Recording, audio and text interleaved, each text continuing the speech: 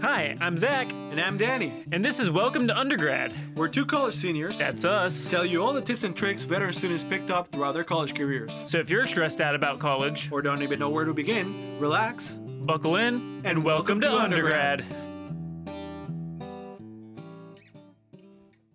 And we are back to Welcome to Undergrad. My name is Zach Smith, here, joined here by Danny Mudvari and Cindy Cruz, a very special guest here today who's going to be talking to us a little bit about student gov. She's been a really great sport, suffered through the entire show, made it to the last segment here, and now she's ready to talk about her experience.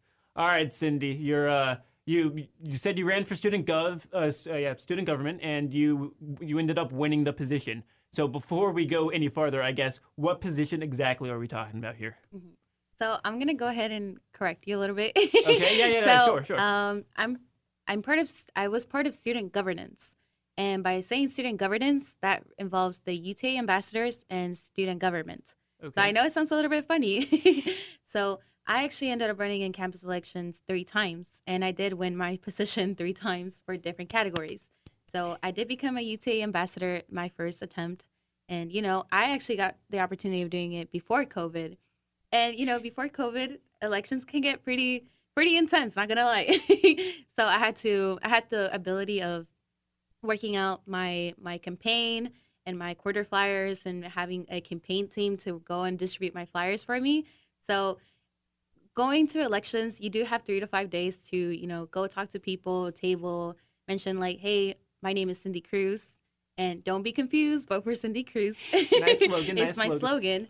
And, I had the opportunity of creating different statements. So one of my favorite quotes and my favorite kind of go-to phrases would be, if given the privilege, I seek to represent, and then the position titles such as like UTA ambassadors or the College of Engineering to the best of my ability for the STEM-based community.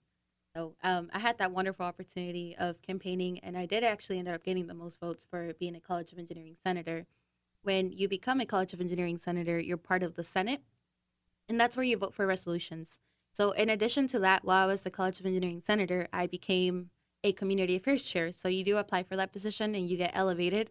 So then I had my own team of 5 senators. So in that time, I was able to work on 5 different resolutions, and one of my most popular ones was Resolution 2005, Hydration to Go. The names are a little bit corny, I'll admit it, but it's basically distributing water bottles around campus. So our resolution basically, I don't know if y'all know, if you were in person during COVID, but at certain help desks, you got water distributed for free.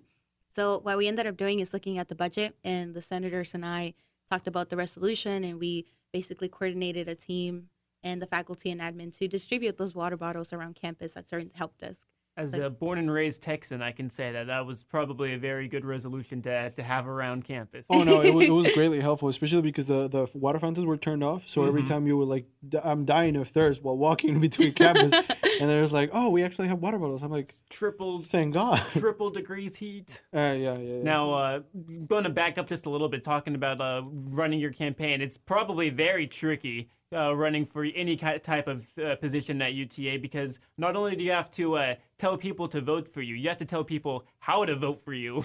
That to me, that would seem like the biggest hurdle is just as a regular student, you have no idea that this student governance is even happening in the background. So you gotta make people aware of it. Am I wrong? Yes, that's very true. Okay. I'm not saying that you're wrong. Let me clarify that. Yeah, that is very true. So before COVID, you had to physically go into the university center, the Galleria area, and you'll present your student ID. Without your student ID, you won't be able to vote. So they'll collect your student ID. They'll collect your student ID, and they'll give you a specified username and password where you go and basically, like if you were voting in, big elections, you'll put in your information and you'll select those candidates. So for example, like I'm engineering, so then I will see College of Engineering ambassadors or College of Engineering senators or along something of those lines. But, if you're liberal arts, you might see your representatives for the College of Liberal Arts differently than I. Usually, go ahead. Usually we don't have a lot of people running for the College of Liberal Arts. For whatever reason, I don't know. It's not that we have better things to do, but what's it called? No, I actually, they were asking me if I was interested in the position, and I said yes.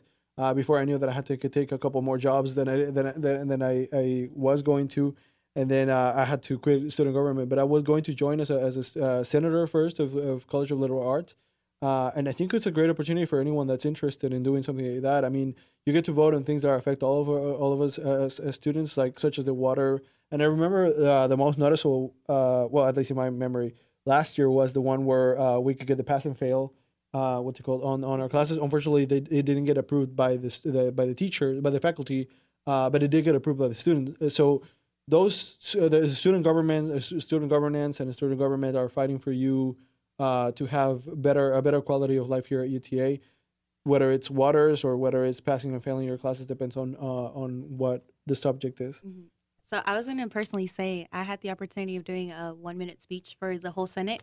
I don't know if have you ever been to a Senate meeting, but you're basically talking to almost like 50, 60 people, and you're advocating for a specific resolution. So I'm obviously in favor of the pass and fail. I think that it was a wonderful opportunity, especially for those in engineering that had that second chance. And, unfortunately, getting accommodated to that engineering mindset, sometimes you do end up in probation. So, not it doesn't mean that you're a bad student. You just need another opportunity. And I was really in favor for the pass and fail because I've seen a lot of my personal friends come back up, and I know that they have the ability of doing the job in the real world. It just so happens that they need a little bit more work on the classroom.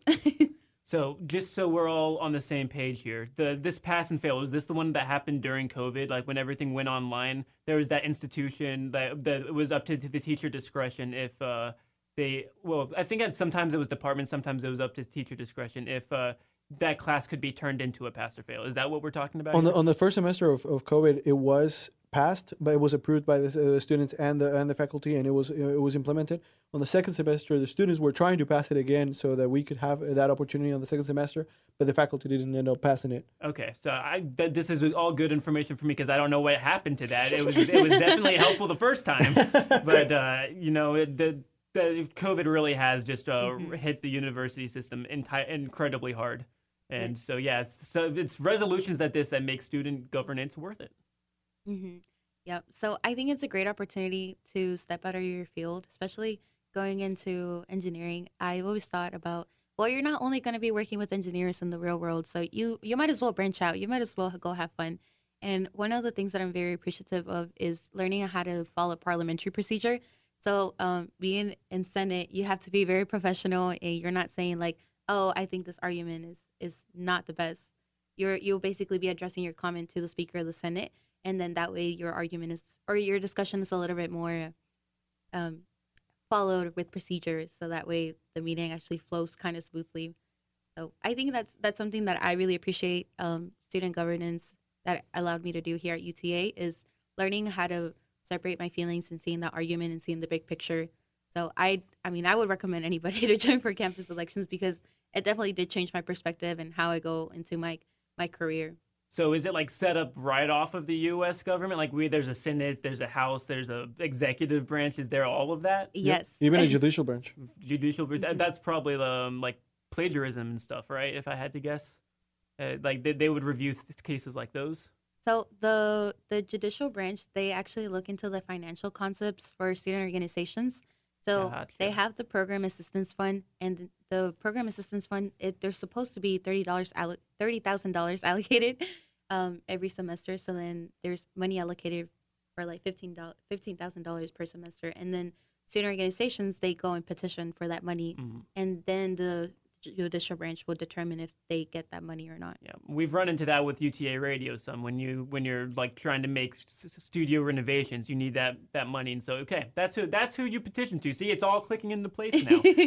Everything has a process, and it's about cutting it through enough red tape, even here at university. Well, that is actually about all the time we have. Thank you so much for coming in and talking with us, Cindy. It was very, very eye-opening, some of that conversation at the end there. You had really great chiming in with great comments during the entire show, and it's been a pleasure to have you. Thank you very much. All right, so that's about going to do it for this edition of Welcome to Undergrad. Thank you so much for tuning in. We're going to be back to see you next time. Thanks for listening to Welcome to Undergrad, and this has been UTARadio.com.